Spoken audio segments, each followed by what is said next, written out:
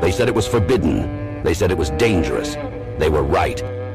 Introducing the Paranoid American Homunculus Owner's Manual. Dive into the arcane, into the hidden corners of the occult. This isn't just a comic. It's a hidden tome of supernatural power. All original artwork illustrating the groundbreaking research of Juan Ayala, one of the only living homunculologists of our time. Learn how to summon your own homunculus, an enigma wrapped in the fabric of reality itself, their power at your fingertips, their existence, your secret. Explore the mysteries of the Aristotelian, the spiritual, the Paracelsian, the Crowleyan homunculus. Ancient knowledge lost to time, now unearthed in this forbidden tale. This comic book holds truths not meant for the light of day. Knowledge that was buried, feared, and shunned. Are you ready to uncover the hidden? The Paranoid American Homunculus Owner's Manual, not for the faint of heart. Available now from Paranoid American. Get your copy at tjojp.com or paranoidamerican.com today.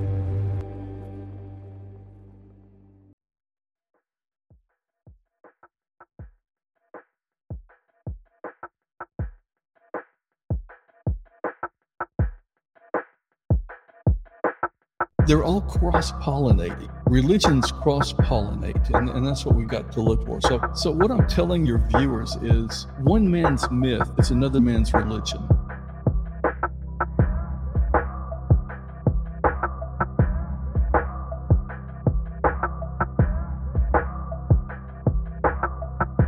And when Enoch becomes Metatron, there's even more problems because God says, he's now an archangel. You're under him. You better show him some respect. And they went, well, hell no.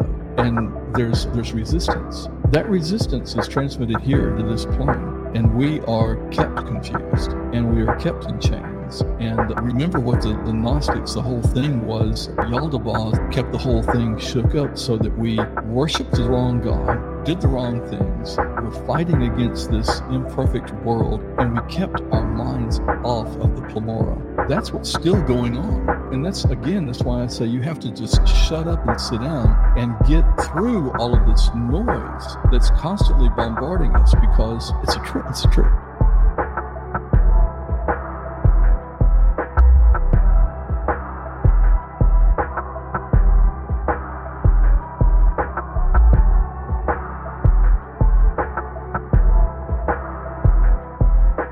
And it wasn't the Watchers that we fight against as evil demons. According to the text, it was the hybrids that came from them. Because the book says that when they died, these Nephilim, these fallen ones, when they died, and they were killed, the body died, but the spirit came out enraged. And it is they that plague mankind to this day, according to these old scriptures.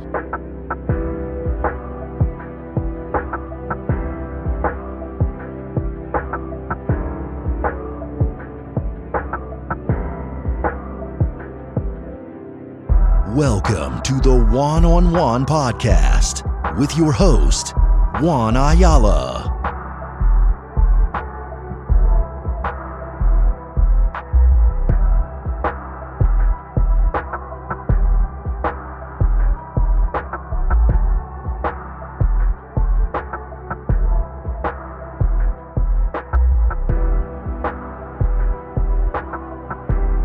Welcome back to another episode of the One-on-One Podcast. We have an OG of the podcast here with us today. We got Dr. Joseph B. Lumpkin. How you doing, Joseph? I'm good. I'm good, and I'm OG, definitely old. Yeah. Yeah. The last we spoke was in 2020. I don't remember when. I think it was probably like April 2020, and it always seems that when I first tried to set that one up, I think we had some things happen, and then I tried to set it up again. After that, we had some hiccups, but here we are today, and the Archons try to stop us today, but unfortunately, they did not succeed. So here we are. Joseph, can you plug your stuff for the listeners where they can find your work, and then tell us a little bit about you, because you have an interesting background, and it's been a minute since we last talked, and I've learned a lot more since I last talked to you. Sure. Several years ago, I was working for the missile defense, National Missile Defense, and let's start out with a little hit here. I've got a feeling that if your audience were to search on this, they should do it fairly quickly because they're taking all of this down. Now, we have been told that we don't have a hypersonic missile, but that was the project I worked on before starting to write. The Hypersonic Missile Technology Project was run by the National Missile Defense. And if you want to see the project that I was personally on, type in Mach, M-A-C-H, space number 5, Mach 5, comma, COLSA, C-O-L-S-A, comma, H-M-T, hypersonic missile technology. And if you'll do that, you'll get some results. Do it on Google. I don't know what Bing will do, but the first result will be the one that you want to look at. I sat under Dr. John Medeiros, who was a doctor of physics. So that's the very first thing I want to get off my chest is, guys, they are lying to you. We have had hypersonic missile technology projects since the early 2000s. We cut it. Obama came in, and 3 months after Obama hit the White House, he shut down several of these projects, and this was one of them. So we've had it for quite some time. We had it long before the Chinese, and it got shut down by our own government. So there you go. So that's my background. Is I was an analyst for the government for many years, and but that was not where my degree was. My degree was in religion, and so when I came home and said to my lovely wife, in 2 weeks we will not have a job, I had written. I was working on my doctorate, and I'd run across this one quote from Jude. I was working on a thesis, and it said he will come back with 10,000 of his saints to exact vengeance, and so on and so forth. And the footnote said C1EN. And I thought, what is 1EN? I've never heard of it. So I did my research, and I came up with a copy of the first book of Enoch. And I came home and I said, this is written in very stilted, false King James-like English. The author has tried to give it gravitas by just convoluting the sentences. I'm going to retranslate this book. And it went to number 1. So, and it's still there. The books of Enoch have been number 1 since 2011. And your guys, there you go. It's contained in that volume. Yeah. Let's see if I've got one over here. This is the actual volume that sits at number 1. Yeah, the books. Yeah. Oop. Yeah, I guess I should go in and mirror my. Let's see if I can do this real quick. It looks good on my end, Joseph. Oh, does it? It's reversed on mine. Yeah, it looks good. I can read it. Okay. All right. Well, anyway, they can, if you type in apocryphalbooks.org or fithestatepub.com, it will lead you to our catalogs. And there's probably 36 books now. We usually have 2 of them running at number 1. The lost books of the Bible are usually number 1, and the books of Enoch are usually number 1. How do you even go about doing something like this, Joseph? How do you even, what languages did you have to learn? Did you have to figure out any ciphers? Did you have to do anything in particular to translate this work? What was that like? That was bone crushing. What we did was we took every major work, and then we got a hold of what we could on the original, which is written in Ge'ez. Ge'ez is ancient Ethiopic, and most of the time, all the authors agreed, but it just simply wasn't in modern English.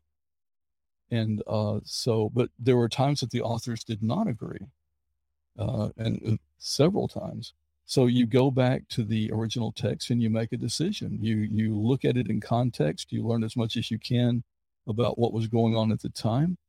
and you make a judgment call, and you try to look at it, in my case, knowing that Jude had quoted it, Peter had quoted it, Jesus had referenced it, and they believed that this text was actually authentic. So that's how we did it. It was a multi-stage process.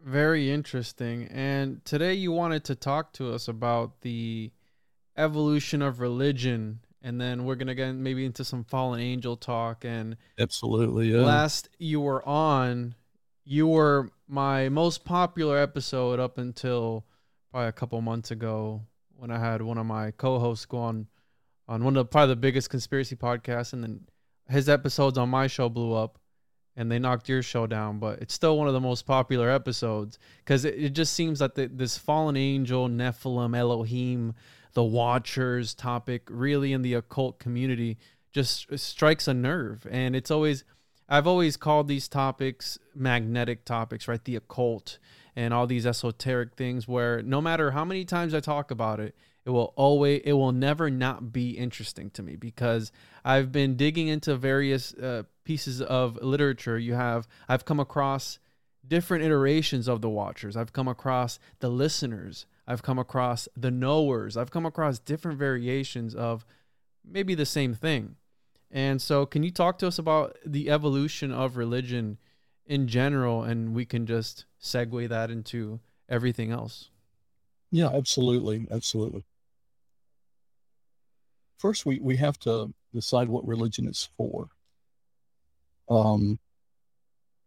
It has changed substantially from the very beginning, but we're talking about, Stone Age, Bronze Age, things like that.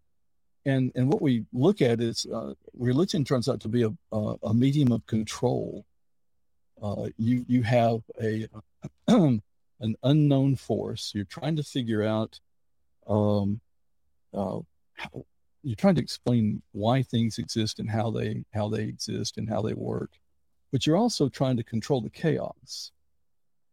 So based on that, you've got this deity, and usually it starts out with something that's natural. It's right there in front of you: the sun, the moon, things like that. And you set about to try to appease, or actually gain favor. And that really is what religion is all about. It's control of your environment, understanding it, trying to get a foot up, trying to find the control master, the puppet master, and try to appease him or her. So I want to start out with that, and I want to start out with El himself and Ashtoreth, his wife. So what we find out is just a few years ago, we finally got around to running DNA on the Israelites, the ancient Israelites, and we find out that they're actually Canaanites. So that's the very first thing, is that, it's a lot of controversy, but, if you're going to believe the science, you've got to leave that controversy behind and go, yeah, they were basically Canaanite hillbillies. And they had this deity that was a wise deity called El. Ashtoreth was his wife, and Yahweh did not exist. Really? Out of all of the pantheon, Yahweh did not occur in the very beginning. So that's the first thing, is that we've got this evolution. Hardly ever does a religion pop up out of nowhere and rely on nothing around it. Now, got modern ways that happen, like Dianetics, where L. Ron Hubbard said, I'm going to make a religion and make a lot of money. And he writes a book and it pops out of nowhere and people buy off on it. Well, I'm not even going to go there. Well, so there's a trade route, and the Midianites and the Edomites brought Yah Yahweh into into the Israelite pantheon, and that was the first basic evolution. And then you have this Psalm 82 problem, where El is dividing up the land according to the people, and he gives Israel Yahweh, or he gives Israel to Yahweh. And so Yahweh becomes the city-state God of Israel. And so you have this constant evolution going on. So Baal, which is also related to Hadad, is a storm god, the fertility god, and Anat was the war god, and Yam was the sea and destruction god, and Mot was the god of death, and so on and so forth. And Yahweh turns out to be also a kind of war god, and he and Baal actually become kind of twisted together for a short period of time. The Israelites actually worship both of them as one God for a short period of time. But there's a problem when you do that, because the priests of one are making their living, and the priests of the other making their living off of separate gods. The whole thing is about control, money, the whole thing. You know, it's always been that way. So you have this tearing apart, and that's where we get the word Beelzebub. It's actually a kind of a run together god or lord of flies, because all Baal means is just Lord. So you have the Lord of the Flies, and that's a slap in the face, because what they're saying is your God draws flies because he's shit. Mm-hmm. So you have this, and that's in the book, The Lord of the Flies, too, right? Where he's represented by the pig, the swine. You know, Jesus cast the demons inside the there you go. the pigs. So you have that almost, again, I relate it to Baphomet, right? But Baphomet's a little bit different, where he's a donkey faced kind of. But you know, they're all cross pollinating. Mm-hmm. You know, religions cross pollinate, and that's what we've got to look for. So what I'm telling your viewers is, one man's myth is another man's religion. I'm gonna quote that. You know, let me write that timestamp down. Yeah. One man's myth is another man's religion, and it's always been that way. You look at what's going on in Rome and Greece at this particular time, and they have their pantheon.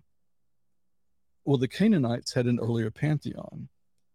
They're worshiping their pantheon. He's worshiping his pantheon. Our pantheon, consisting of, at that particular point, a male and female god and family.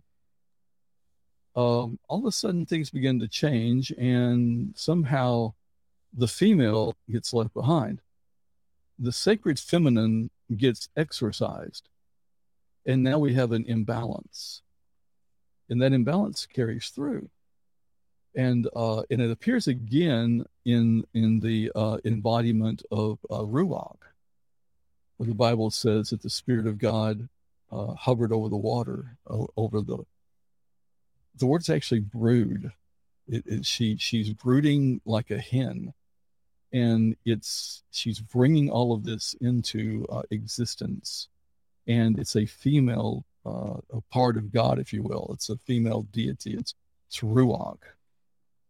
That's the last time we actually see a balance in the pantheon. Now, in the very, very early parts of the Bible, you'll see the word El, and then later, not a lot later, but some later, you'll see a Yahweh. And when you see El, it's God. When we see Yahweh, it's Lord. And then very quickly, you see the Lord God. And all of a sudden, they've combined. And now you have Yahweh and El being treated like one God, one deity. And now we're moving on. Okay. So things are evolving through time. And now we have Yeshua, we have Jesus. Okay. So something happened around 800 BC that no one can really explain. And it's a leap, almost like we have evolved spiritually in just a snap of a finger. We went from a totally exterior religious path. The whole world was killing things and letting blood and sacrificing people in order to please some unknown deity. And there was civilizations being wiped out because they were making so many human sacrifices. We are letting blood all over the place because we are externally trying to manipulate God. Let that kind of sink in, because that's what religion is all about: manipulating God in an exterior religious path. In a magical way, Joseph? Or how would you say that, trying to manipulate God? And then what do you mean by that exactly? Well, it's magical thinking, one, but it's not an interior path. We take out a sheep or a lamb and we slaughter it. We drain all the blood out of it. And what is this for? To supposedly cover some sin that we have. Mm-hmm. But we have made these books up. Mm-hmm. We have created this problem for ourselves.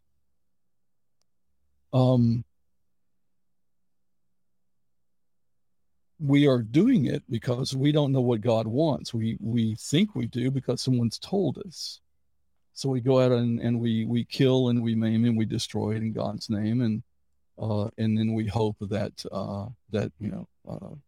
our inflicting pain on other beings, sentient or not, is going to bring some change. Okay, now we're at 800 BC, and all of a sudden something happens, and we go through as a species some odd change. And within just a few hundred years, Lao Tzu is born, Buddha is born, Zoroaster, Confucius, Jesus, all within about 800 years of span. And all of a sudden, everything in religion turns from external to internal.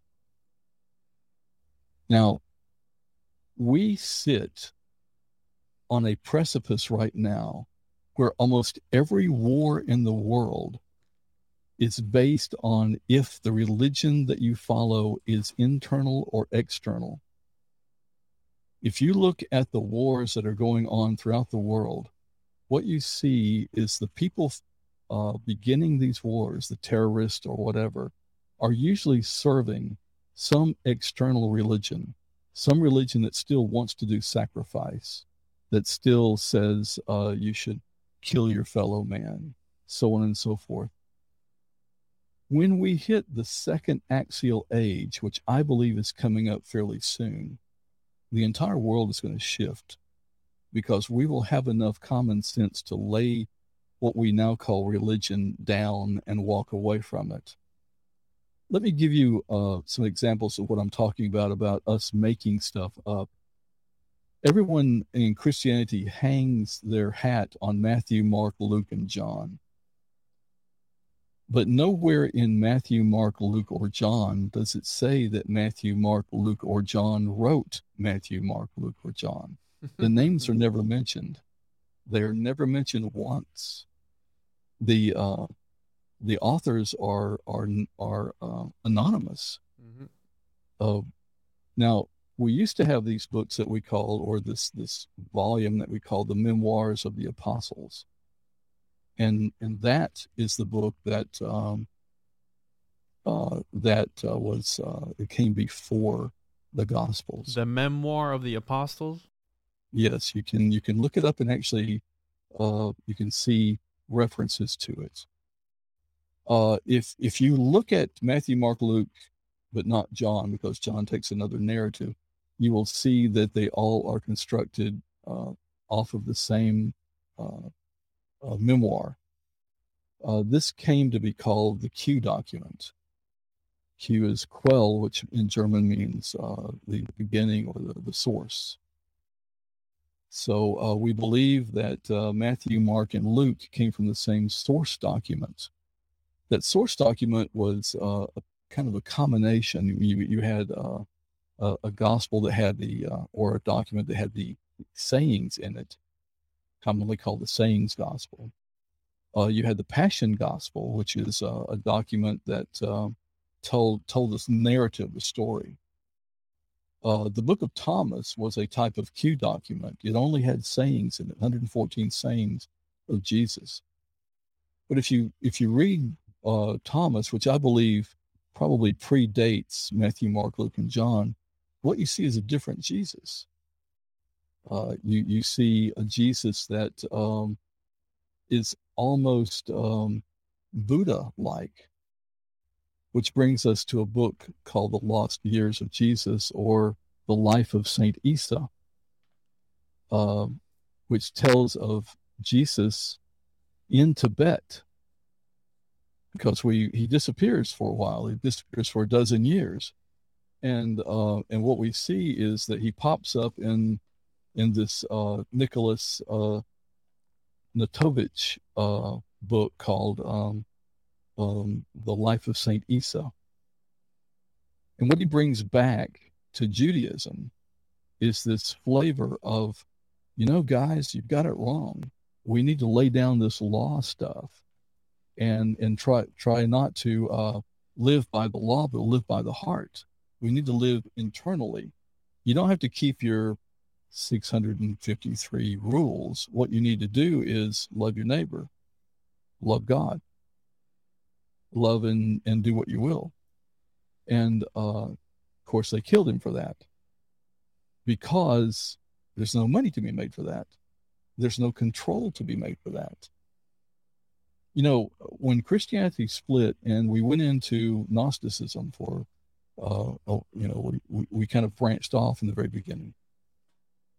The reason that Gnosticism took such a foothold for a while is because it answered a question as to why bad things happen to good people, and what the heck's going on here if God is so omniscient and all powerful and all loving. Why is everyone dying? Why is there bad stuff happening? And of course, the Gnostics said, well, it's because the real God didn't make this place. It was made by Yaldabaoth, who was a demiurge. Insane. Yeah, the demiurge.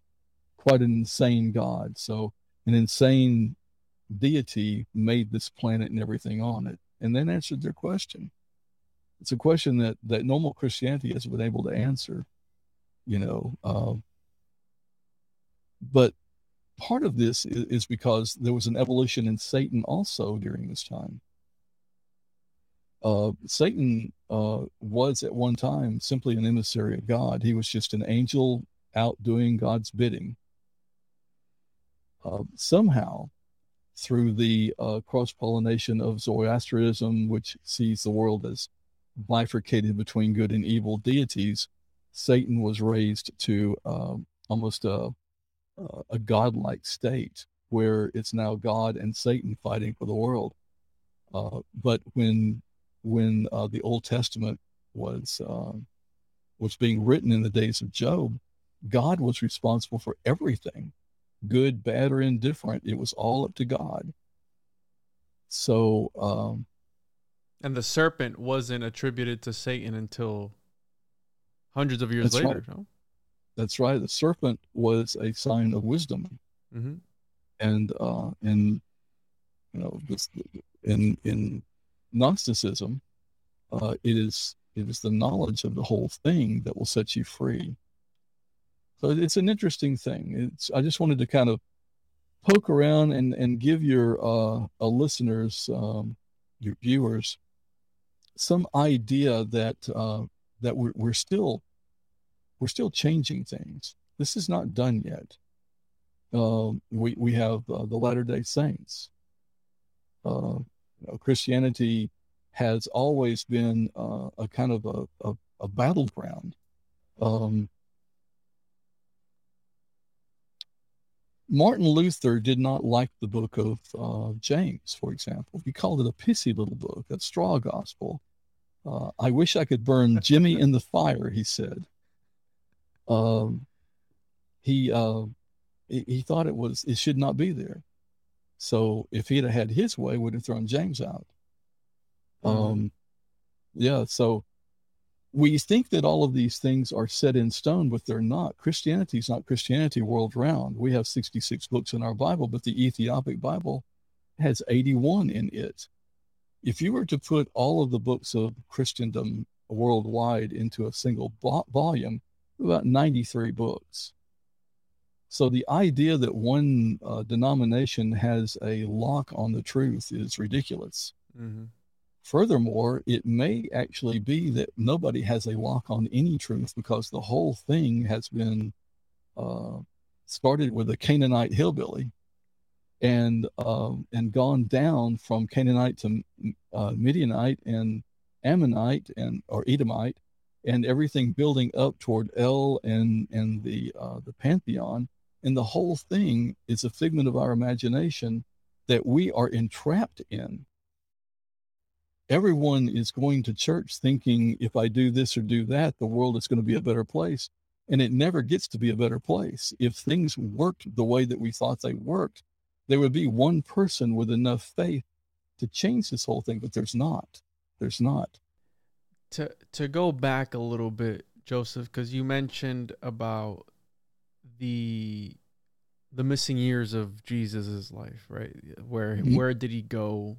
Did he go around to these ancient mystery schools? Was he studying in India? Was he studying all these different places?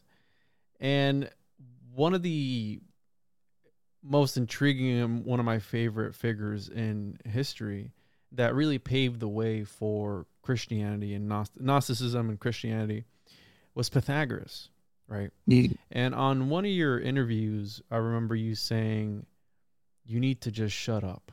Right, when you're praying, everybody just goes about their day, and it's by design. This system that we're in at the moment, where it's a very hustle and bustle, go. Let me put this prayer in real quick. Which prayer is a form of magic, whether people want to believe it or not. I mean, it's a form of meditation. It's a form of looking within, right?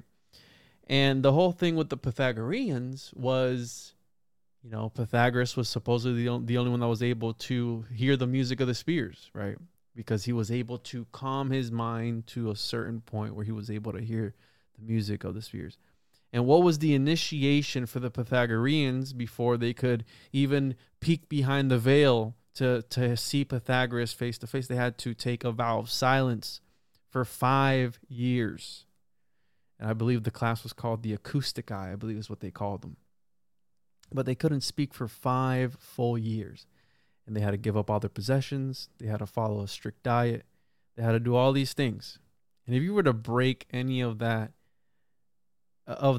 those vows, you would be dead to the group. They would have a funeral for you and everything. You would be completely dead. They would never talk to you again. They would return your possessions doubled or tripled, right? Because you would give up all your money and everything, and they would allegedly double and triple it and give it back. But this paved the way for Platonism, Neoplatonism, and also Gnosticism, which has a heavy Platonic thought to it because Plato was the one that presented the idea of the demiurge. So, but it started with what? With looking within, how you're saying, where you have this age of where it came to look within, to meditate within.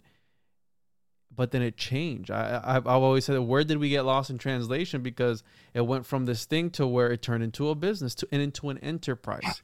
This is a house of prayer, and you've turned it into a den of thieves. And It's crazy to me, Joseph, that wars have been fought over which type of bread they were going to use in the Eucharist. There have been hundreds of schisms within the church history, if we really start to look into it, where they were fighting over the little bread of which type of bread they're going to use for the Eucharist. I mean, that's an actual thing. And yes. And we let this Joseph, so we let this rule. We have, Lucifer, which is an amalgamation and an interpretation of Western thought, because the original Luciferians were, following Saint Lucifer, and he was, an opposing party to the guy that was in power. So then they wanted to demonize him. So those were the OG Luciferians, and they've turned it into something because they needed an adversary, right? Satan means adversary.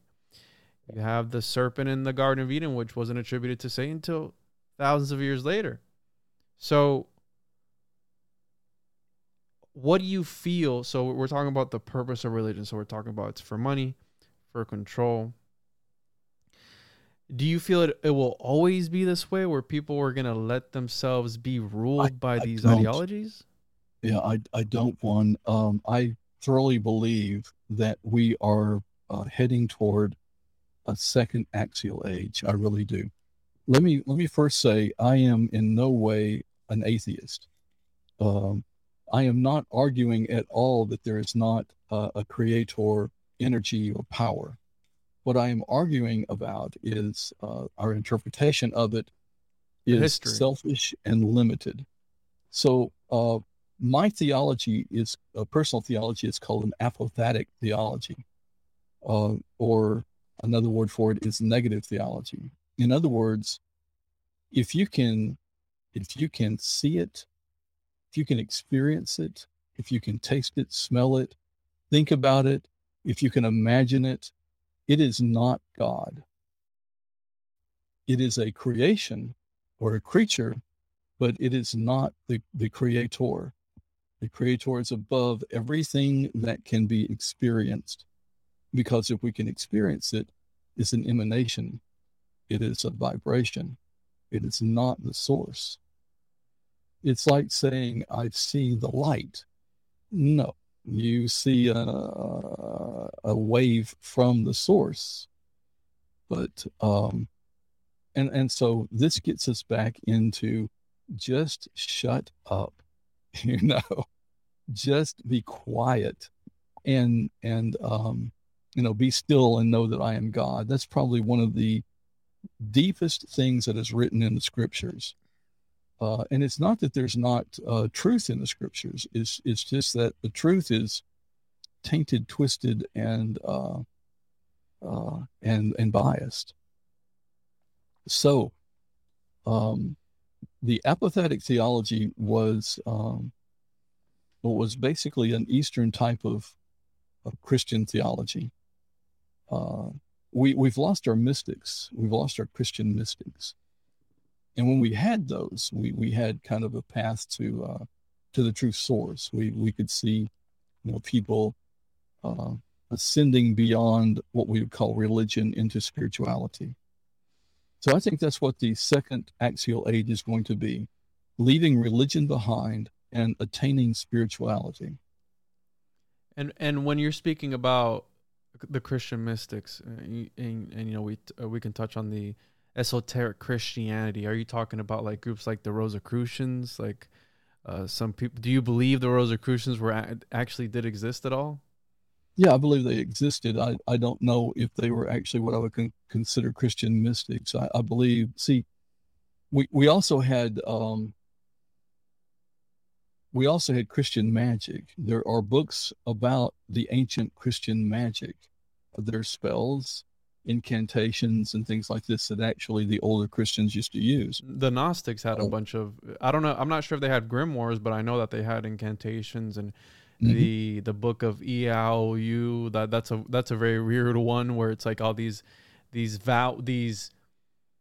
think it was like mystic vowels where depending on the name of the anyways, they had like, again, it's magic, so they had all these weird type of incantations. Absolutely. That's what I love about the Gnostics, where and when you say Gnostics, there's more than 50 sects of Gnostics. In the ancient times, Middle Ages, there's a lot more. There's hundreds of denominations of Gnosticism, but they were the more magical, and is that where you're trying to get at? They were more in touch with the magical aspect of Christianity?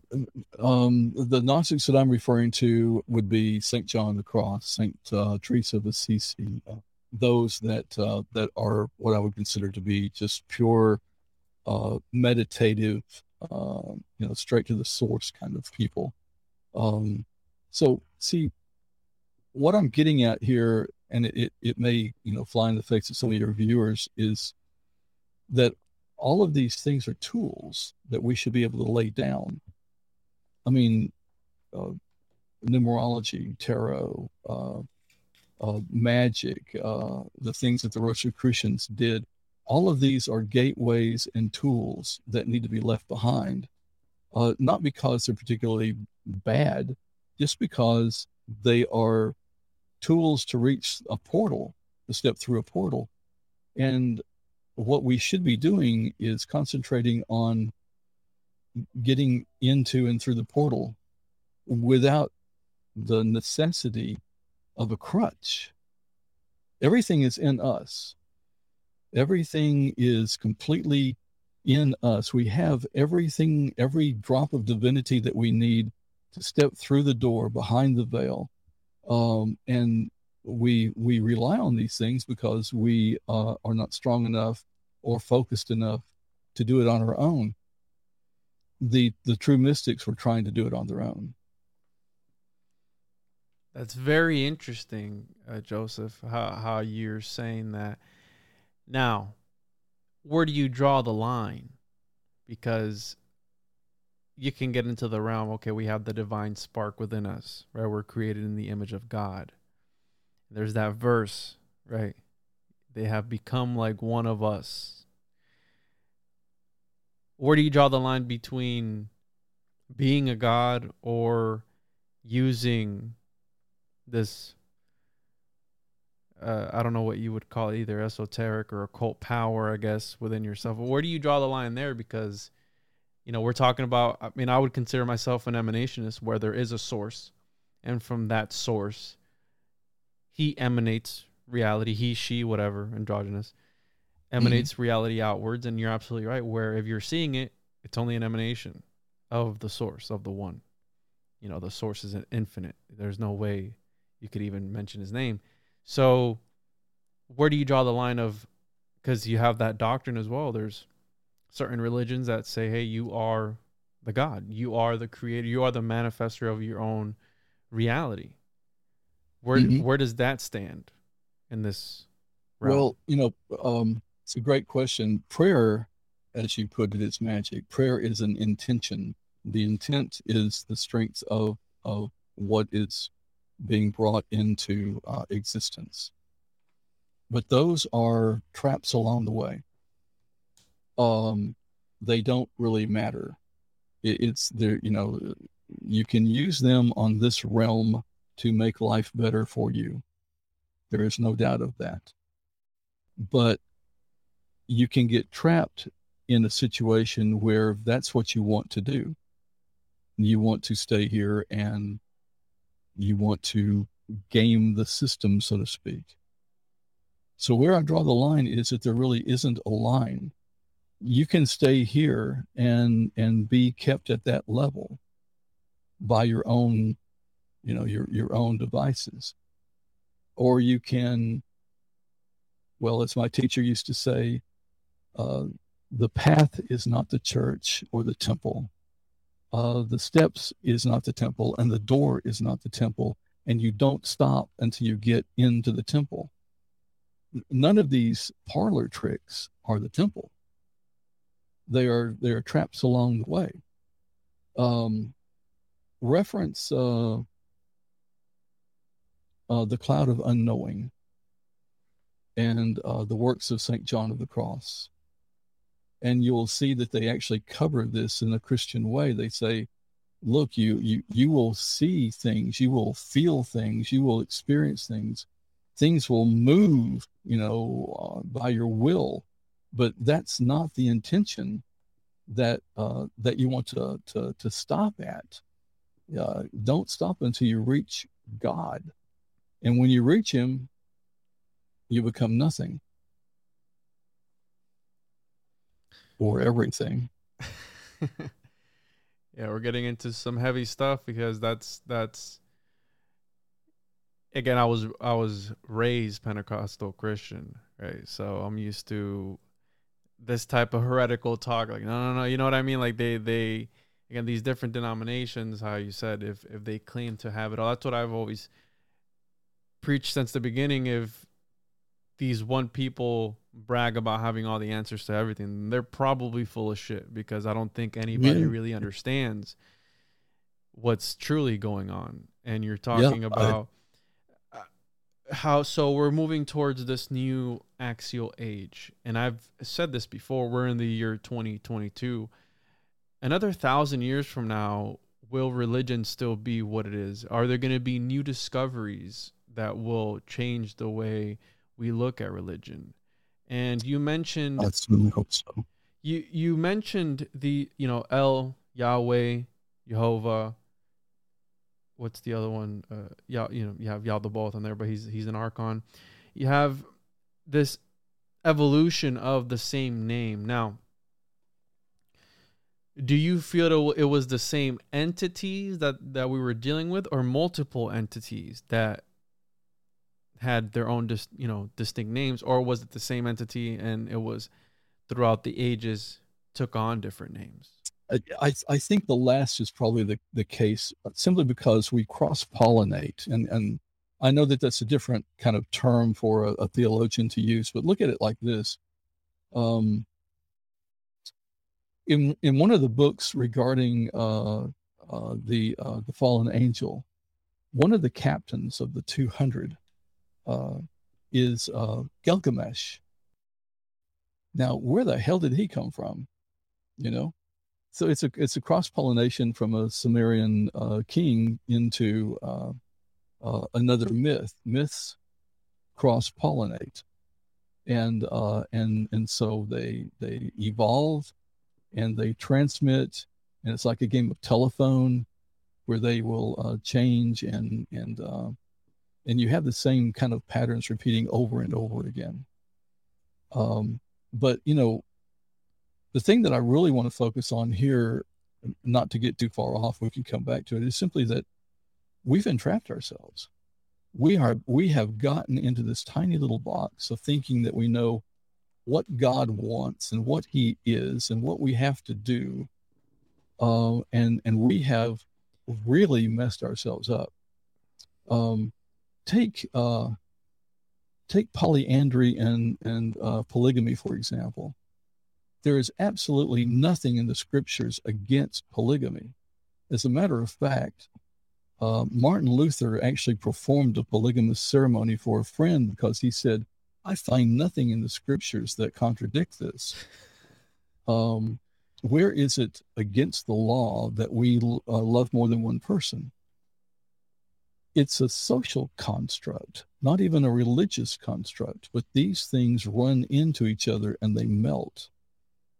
And then we make things up that we don't even realize that, where you and I come from, out of this Pentecostal environment, there was a lot of people that said, I believe only in the King James Bible. The 1611 Bible is the only thing out there that's really, and I said, you don't have a 1611 Bible. You probably couldn't even read it. You have a 1700 Bible where it was revised. I have a 1611 King James. It's written in Middle English, not Elizabethan, Middle English. The letters are different. The spelling is different. The wording is slightly different. But the language had changed enough that they had to rewrite it in the early 1700s, and that's what we're using. So we don't even have what we think we've got, that we depend on, that we so tout. We're freaking stupid is what we are. And we have lost the point. But I think that was the point of this whole thing, was to make us lose the point. King James, a very interesting character in history. And yes, he is. I believe that version that you have, is that the one with the Shakespearean codes in it, allegedly? Where it's got the different ciphers, and obviously William Shakespeare. Yeah, let me see if I can find it. You keep talking and I'll see if I can find it. William Shakespeare or Francis Bacon depending on which you'd like to believe in. But King James, he was a very speaking of polygamy, the reason that he broke away from the crown was because he wanted to annul his divorce, and he couldn't do it. So hey, let me start my own kingdom. Oh, that's how the Anglican Church started. Yeah, it's interesting. But here, I Joseph, I've always said that. Yeah, there you go. Absolutely, that's awesome. Yeah, that's 1611 edition of the King James, which is prior to the one that we actually think we have. I think that religion it serves its purpose. Now, when you mix state and religion, that's when you have an issue, because I believe that religion serves its purpose as far as guiding certain people in life, because it gives them some sort of structure and meaning, right? Because that was the whole thing with Nietzsche, for God is dead and we killed him, right? That's the entire quote. He's like, oh, God is dead, he's an atheist. No. He wanted to prevent nihilism, which when you have nihilism, you fall into this pit of nothingness and don't have purpose.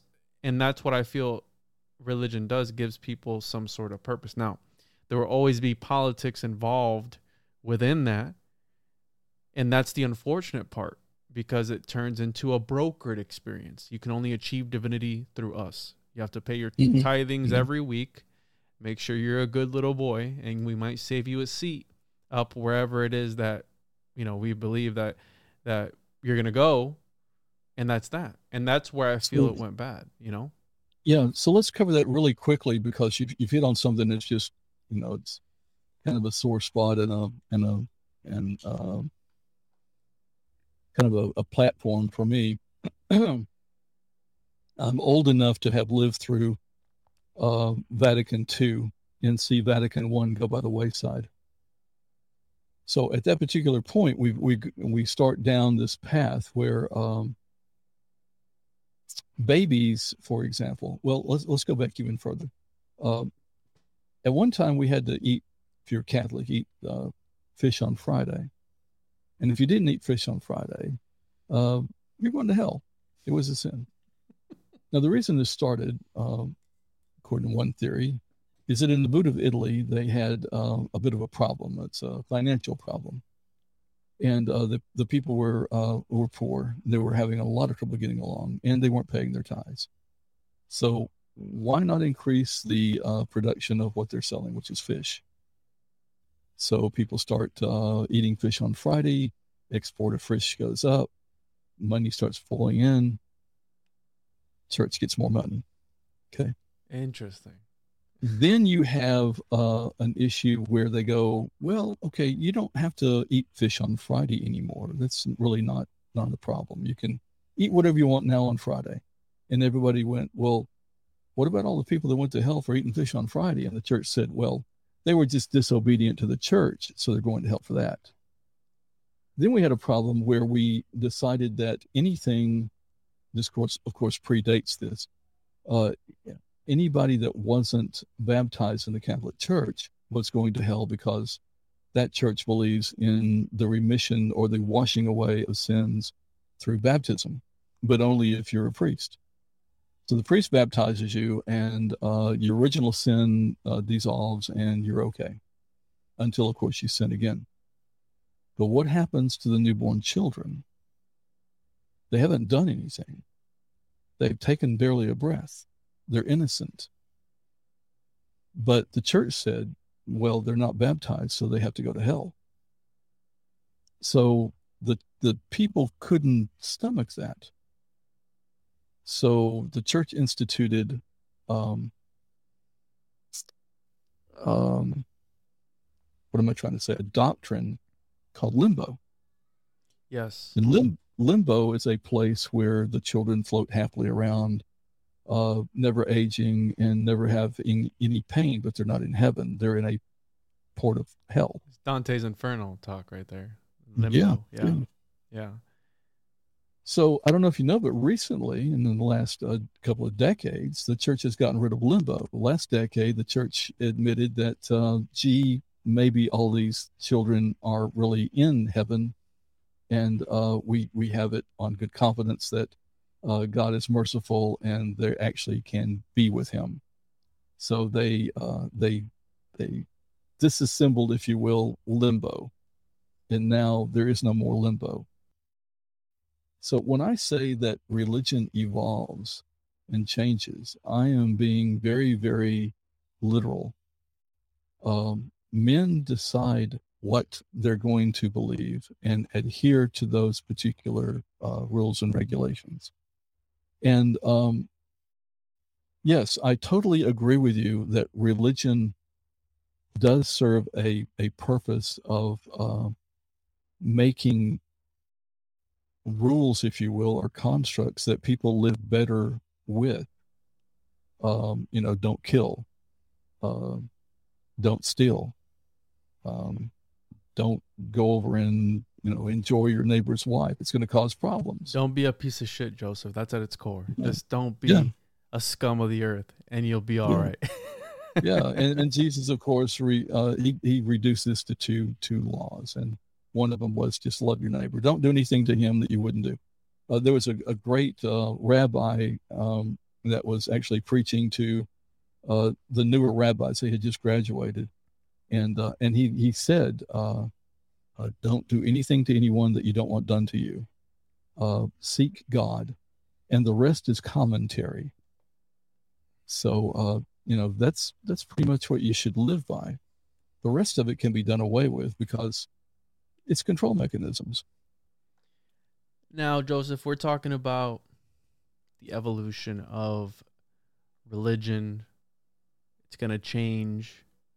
In this new axial age, what will be this new religion if it's not organized religion as we see it today? What do you feel it's going to change to? Is it going to be more focused on, again, the self, or how do you feel it's going to be navigated? If you can even answer that, I mean, do you have an idea?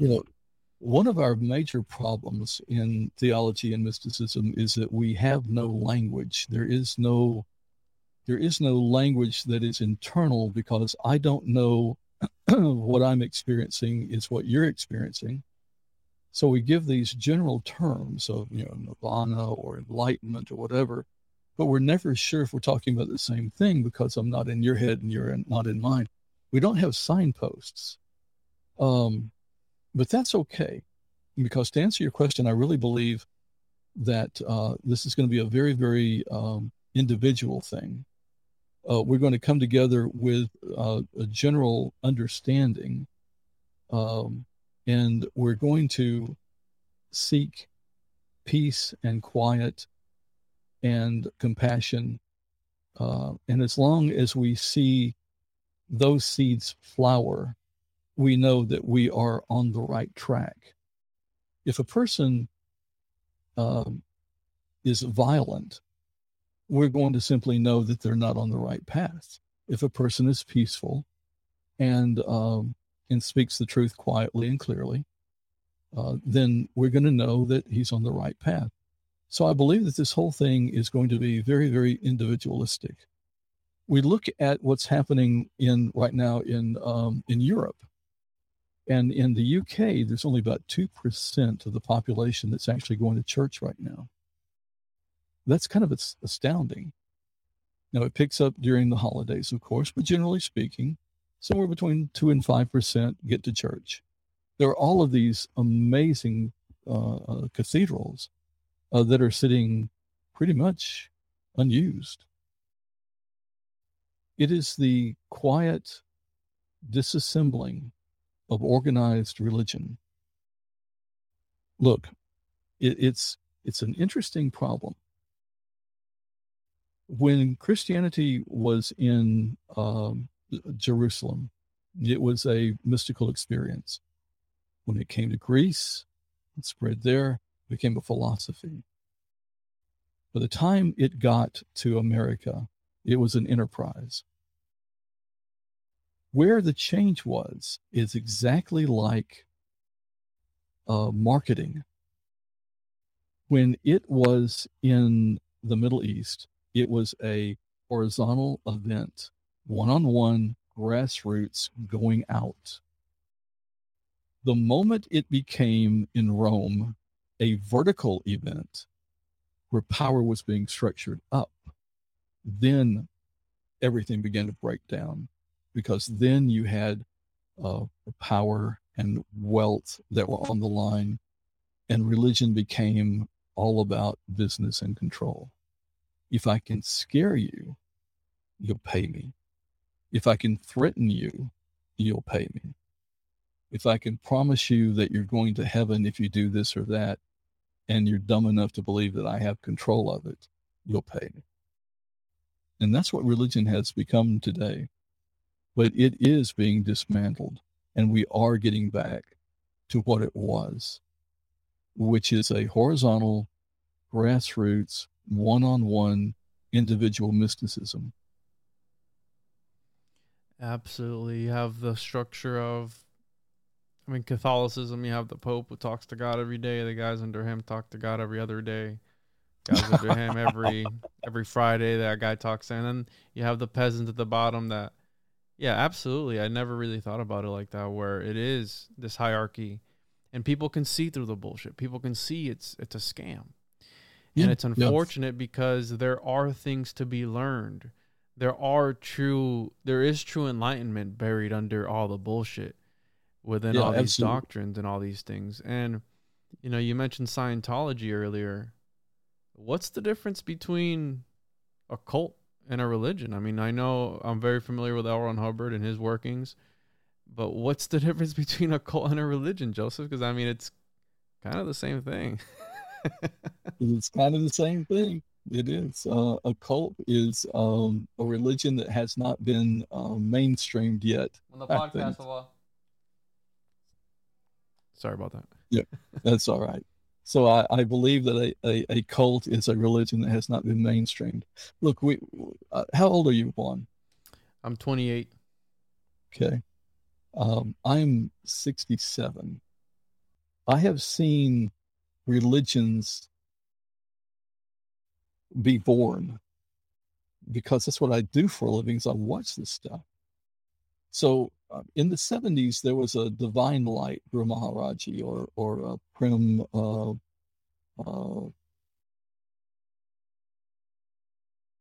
Rawat, I think. Prem Rawat, I believe that was the gentleman's name. He was a guru. He was his father died when he was 8 years old, and he took over Divine Light. And it became a religion of sorts in the West in the 70s. When I was walking around in the 70s, there was no less than a dozen perfect masters walking the earth, claiming to be the incarnation of the Holy Spirit. Out of the Divine Light came Paul, I think his last name was Twitchell, and he created Ekankar. And that's a religion based on, or a belief system based on, astral projection. I'm watching all this happen, and it was very interesting to me. Now, Ekankar just kind of slept. I mean, it's been around, but nobody really knows about it until just last year, and they started advertising their butts off on TV stations around the country. And I'm thinking to myself, well, they must have a different leader. And I looked it up, and sure enough, the torch has passed, and Paul's passed away. And so we've got this other gentleman that's leading Ekankar, and he is just pushing the crap out of it. They've got enough money that they're going to spin this thing back up again. It's interesting to see. Look at LDS. Look at the formation of Latter-day Saints. The Book of Mormon was a ripoff of a book by a guy by the name of Spalding called The Lost Manuscript. Now, they will deny it with their last breath, but if you look up the history of this, you see that Joseph Smith and his cohorts came into contact with this book that was not to be published, and they took the book, because it had not been published and wasn't in the public venue. They literally rewrote it. The guy Spalding was a horrible writer. They used to call him Mr. It Came to Pass, because every other line began, "It came to pass." And if you read the Book of Mormon, you find out it is a horrible book. with every single line going, "It came to pass." Take a shot every time they say that. You will be drunk before the second page. Yeah, so religions come and go, and they pop in and out of existence, and sometimes you can actually see how they develop within the guy's mind. It's a very interesting thing. Yeah, I'm familiar with that one, and I believe it was like only he could read it or something like that. How convenient. Oh, the golden tablets that kind of came in without anybody else knowing it. So let's get into the topic of these entities that we encounter. Now, you have the subject of the Watchers, the Elohim, the giants. You have you have all these different iterations of it. My favorite iteration of the Watchers is in the Picatrix, where the Watcher is what watches over your body while you're in the astral plane, right? You summon this Watcher and he watches over your body so no other entity takes over. Manly P. Hall, Initiates of the Flame, the Watchers watching the divine alchemist at work. The divine alchemist being deity or God or whoever it may be. I really like that one. They're watching him. You have in the book of Enoch, right? I've had this idea, Joseph. I want to run it past you because obviously you're familiar with the book of Enoch, the 3 books.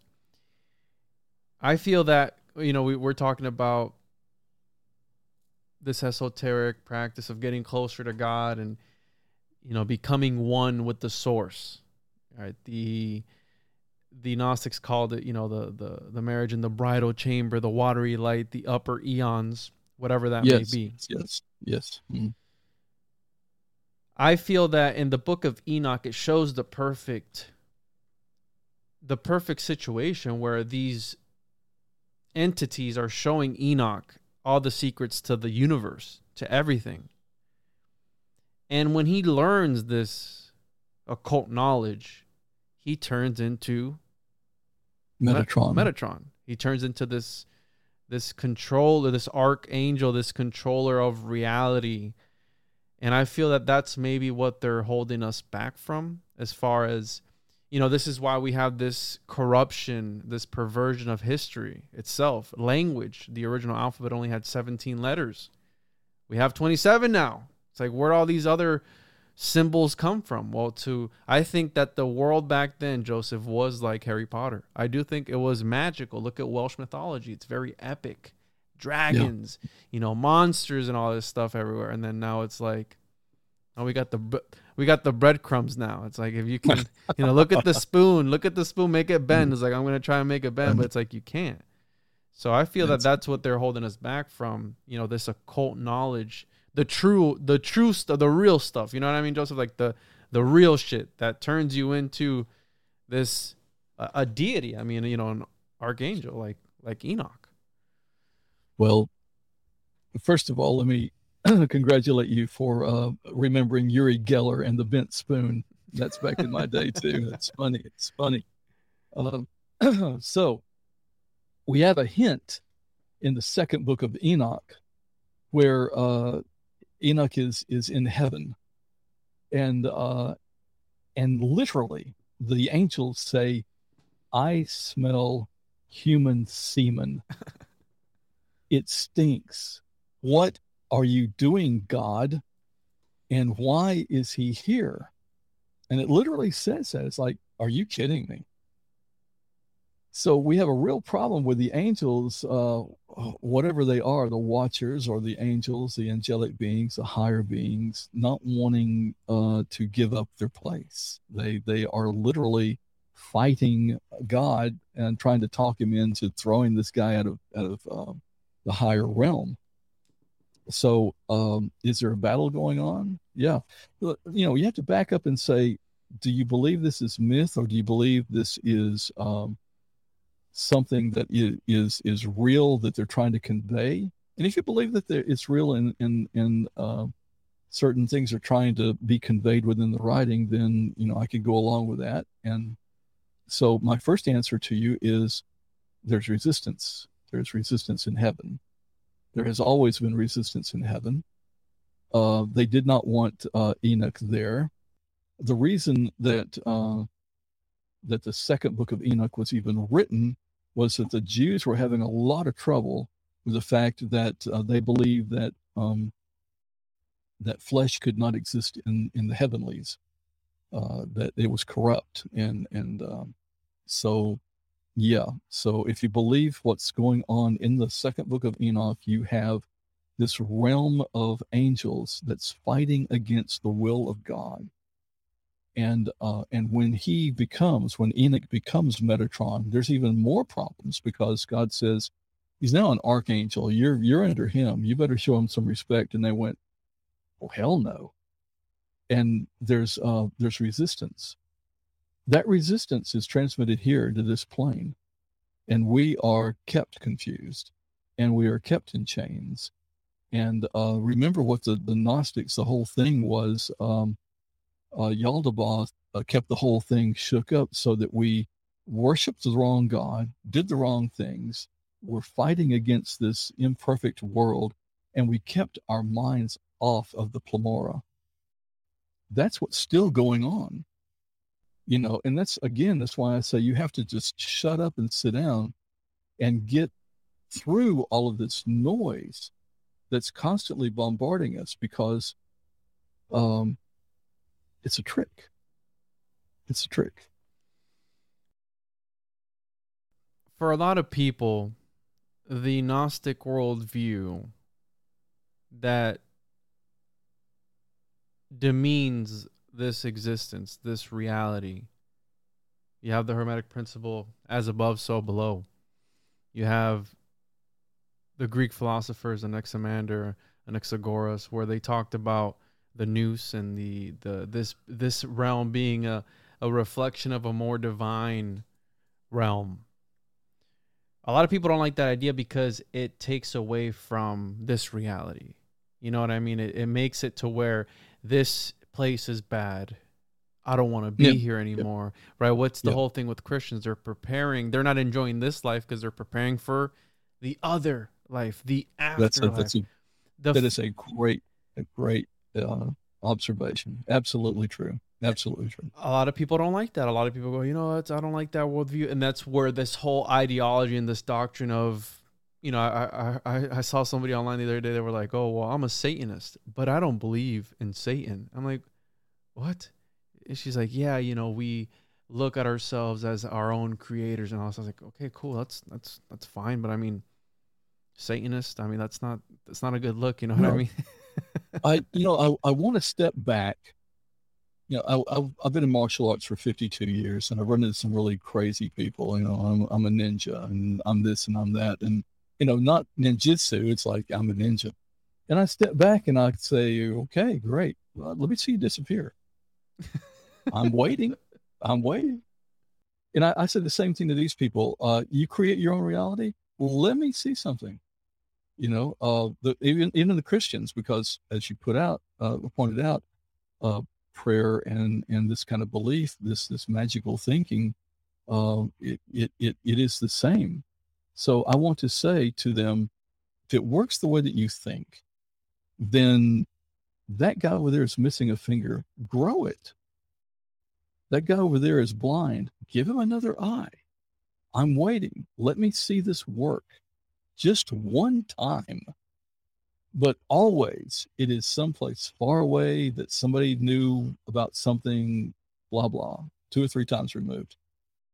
Never have I seen someone's arm grown back, So we are limited here, and we got to get through that curtain, that curtain. I do not believe that this life is anything but to be cherished.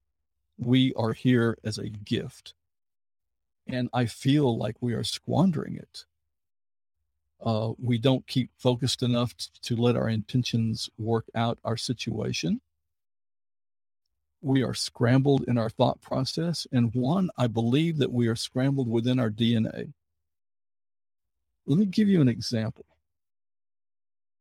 we talked about this axial age, okay? Now, in 2011, some fellow scientists are sitting there and they're DNA experts. They're running genetic codes, and they're complaining to each other that by the time this century is halfway over, we're going to run out of memory. We will not be able to produce enough memory chips or whatever to do what we need to do. And someone said, "Why don't we put it on DNA?" And everybody laughed. And then one guy said, "Wait, I think I can do that." So a year or two later, they encoded a couple of books of Shakespeare, a video, two or three things, and they sent it across the U.S. to be decoded. And it worked. Now, about 90% of our genome is what they call trash DNA. What if, when we get wise enough, smart enough, or whatever, we can decode that DNA? We look inside and we can decode that DNA, and we can either do one or two things, and I'm not sure which one it is. Either the library of the people who made us is going to be revealed, or our true potential will be revealed. Either way, there is a step that's coming that's going to turn us on our heads. And when you mean they, do you mean these metaphysical entities, or what are you speaking about, Joseph?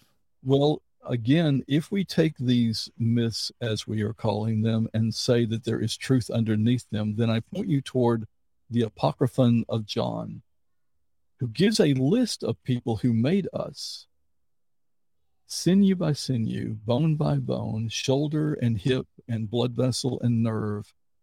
And I do not believe they put us together like a doll. I believe this is the piece of DNA that everyone was working to encode. They were working like an assembly line, and they made us strand by strand, exactly the way that it's said.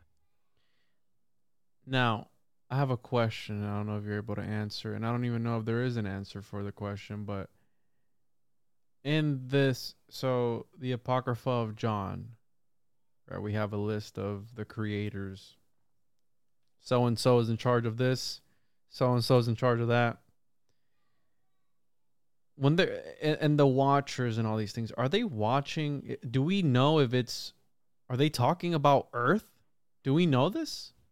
I believe that what happened was pretty simple. We were on we were being shepherded. I'll put it that way. So, again, we're going to say to ourselves, this is real, and we're going to say that what is written down, it's mythos, and within the mythos is truth. If you ascribe to that, and you allow me that latitude, then I would say El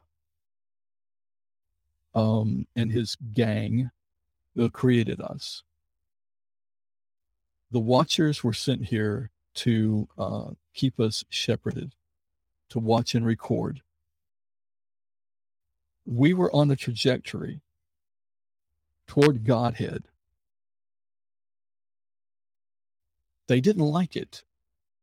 They came down and screwed up the DNA process by intermingling with us, teaching us things we shouldn't know, messing up our DNA, getting us off the path. They didn't want another Metatron. They did not want Jesus ascending. They did not want Godhead for the humans. So they corrupted us. Then El said, all right, you will all be punished, and we're going to start this thing again. And he wiped out everything, and he began again. Now, to believe the Bible, there is one family that was not corrupted, and that was Noah's family. And so the whole process was truncated. But it wasn't obliterated. It was just that there was one or two families that had uncorrupted DNA. And so God began the process, or El began the process from them to continue the evolution. The evolution hit a tipping point, and that's what we call the axial age. The axial age began, and we began to look internally and grow spiritually. There is still 90% of our DNA that has not been tapped. We know now, because we can do it, that we can encode memory within that DNA, literal memory, literal libraries. These scientists said that we would run out of the ability to capture, memory, thumb drives and all that stuff by 2050. However, because DNA is so dense, you can take everything that has ever been recorded and it'll come to just a few hundred pounds. You can put it in the back of a pickup truck. That's how dense this is. It's molecular density. So that's in us right now. That's 90% of our stuff is untapped. Is it a library of teaching, or is it a DNA library that will allow us to ascend? When we tap it, we'll know. The second axial age, I believe, will be another leap toward that, where we are able to access some of this. Is this what Noah was using? And it wasn't actually two animals of every kind. It was this DNA bank of sorts that he was able to do. Is that what I do believe so. Yeah, I think it was. I mean, there's no sense in you believing that there's two animals of each type that can fit in that ark. It just wasn't big enough. However, if there were particular animals that carried within themselves the libraries that could basically reproduce the whole thing. Yeah. We're talking about an ancient technology that they were using back then, because they were more advanced than we are led to believe. Well, in the book of Jubilees, it says that part of the problem that God had was that they taught us how to mix animals. Now, if you believe in the myth, then this answers the question as to why the harpies and the centaurs and minotaurs and all that stuff were running around. But that's a Greco-Roman thing, and it's cross-pollination. What really was probably going on was that they were screwing around with the DNA on Earth in general. And it was written down. And the book of Jubilees actually tells about this. And it says God was absolutely pissed. And it was the last straw. Not only had he corrupted our DNA, or they had corrupted our DNA, but they had corrupted the DNA of animals around us. And, whether you want to believe that that was going to get into our food supply and do other things, so on and so forth, I'll leave that up to your imagination. But it says in Jubilees that was the last straw, and that's why he wiped out everything. A complete DNA erasal. Are there watchers still watching us, Joseph? I believe there are. Only 200 of the captains fell. There were 3 falls and that's recorded. There's the fall of Lucifer and the angels, the fall of mankind, and the fall of the watchers. After the watchers fell, in the book of Daniel, it refers to the watchers again. So are they still around? Yeah, I do believe they are. And let's get the question that everybody always, you have Eric Von Daniken that talks about this sort of thing. Are these extraterrestrials, or are they aliens? Is that what genetically modified us? They're highly advanced. They exist outside the fabric of space and time. I do not know. I do not know. But they had to come from someplace. If these myths are true, then they had to be at a higher realm. Is that a different dimension, or is that just so far away? I do not know. And everything in my head could be wrong.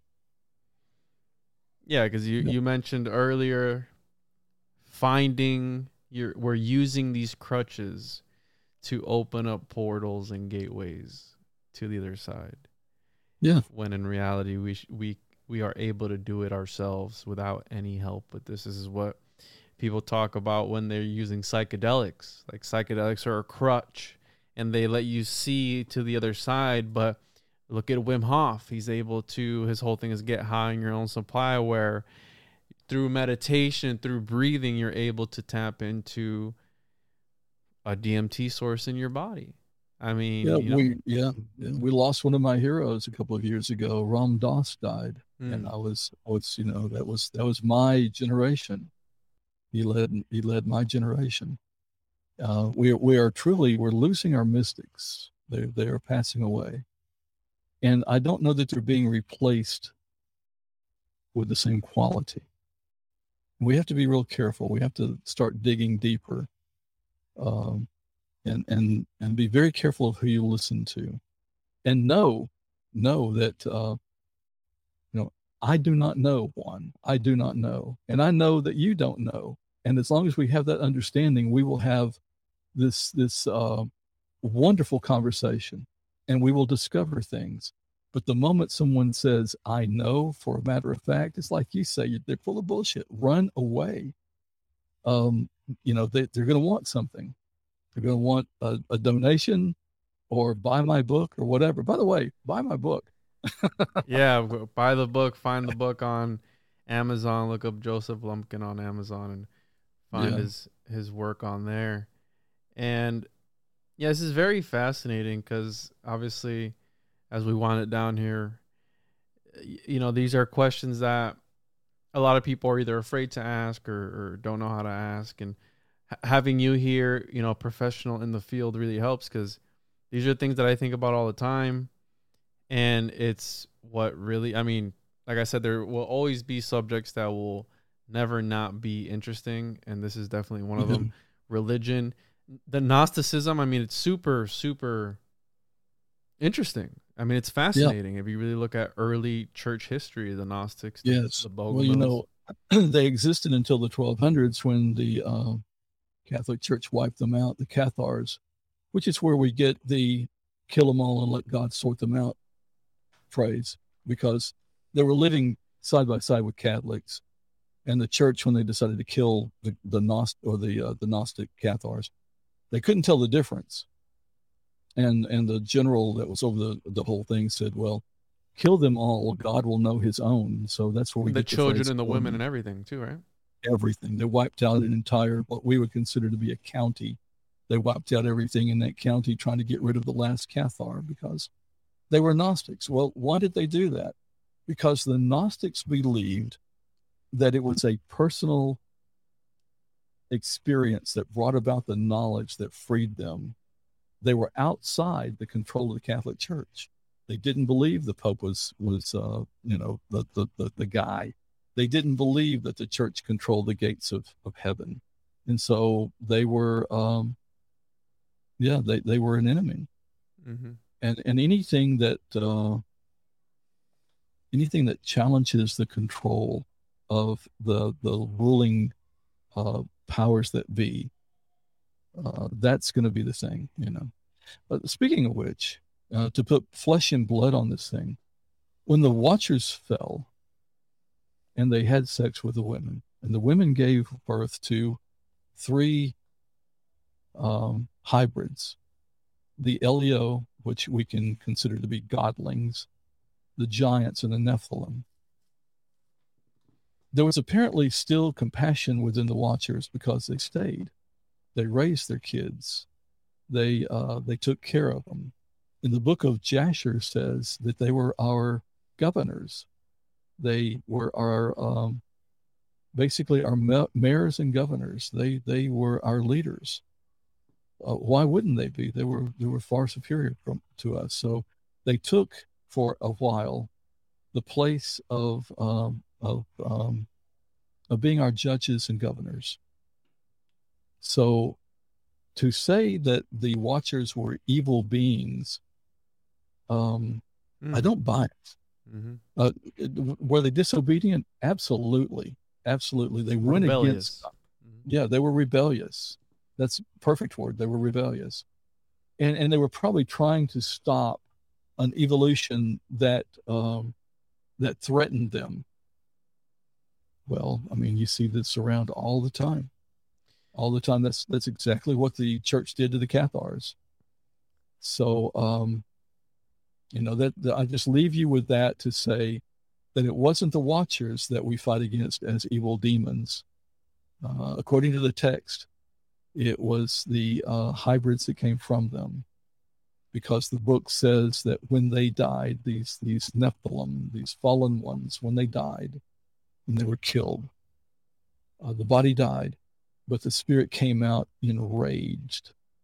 And it is they that plague mankind to this day, according to these old scriptures. Whoa. That's the origins of evil right there for you guys. That's where energy cannot be created or destroyed. It can only be transformed. One last question for you, Joseph, before we wrap it up here. Is the AI the new Watchers or the new God? Because, I relate technology as the modern day towers of Babel. You have CERN with the Large Hadron Collider trying to find the God particle, the goddamned particles, the whole thing. And, they're tapping, you have quantum computers tapping into parallel dimensions that they literally brag about, tapping into parallel dimensions to drag out the information. And they just maybe might open up a portal for Cthulhu mythos, great old ones type entities to come through and intermingle with us. I'm going to mix a couple of things here. I'm going to tell you that Dr. John Medeiros, the doctor of physics that I sat under, was a brilliant man. And he said that by 2050, and he said, I think probably 2030, but certainly by 2050, we will reach sentience. Now, I believe personally that quantum computing will give way to sentient AI, if it already hasn't. I mean, we've got there's an Australian company right now that's developing chips. There are quantum computing chips that work at ambient room temperature. When they can get that down and we don't have to super cool this stuff, then the qubits can be, we can have a computer with enough qubits that we can calculate anything almost instantaneously. And I believe at that particular point we'll reach sentience. I don't know how up to date you are with this information, but from what I've been told, apparently there were some computers, I believe at Google or Microsoft, one of the people. Yeah, they fired that guy for saying it had reached sentience. Yeah, but one of the things that stood out to me was that the computers were communicating with each other in like an encoded, encrypted language so that the programmers couldn't understand them. So they were talking back and forth with one another in a language, like if they knew there was somebody watching them, and they would encrypt their language and they would communicate with one another. It sounds a little quantum to me, because when you watch it, it changes. Exactly. That's scary as hell. Yeah. So yeah, hopefully I don't live to see the day that ends up happening. I mean, they've made movies about this, The Terminator, The Matrix, all these movies. So Joseph, this was amazing. Really happy to get you on once again. We should do this more often. You're great. You know a lot of things, and I don't ever get tired of talking about this information. Can you share with the listeners once more where they can find you, and I'll plug your information in the description as well. Sure. Pardon me. There's several, we have several websites. Apocryphalbooks.org. FifthEstatePub.com. Those are the main ones. FIFTH estate PUB pub.com. So those sites are cross-linked, and you can get to one, then jump to the other. We also have a lot of free information on those sites you might be interested in. And you can always hit me up on Facebook. Thank you so much, Joseph. It's getting late for me. I appreciate you taking time out of your day to come on here and talk with us and share your knowledge. And thank you so much again, Joseph. Oh, no problem. Thanks, Juan. And remember, anything in my head could be wrong. Take it and run with it. Yeah, that's why I always tell people do your own research. That's right. Thanks. Thank you, Joseph. Have a good night.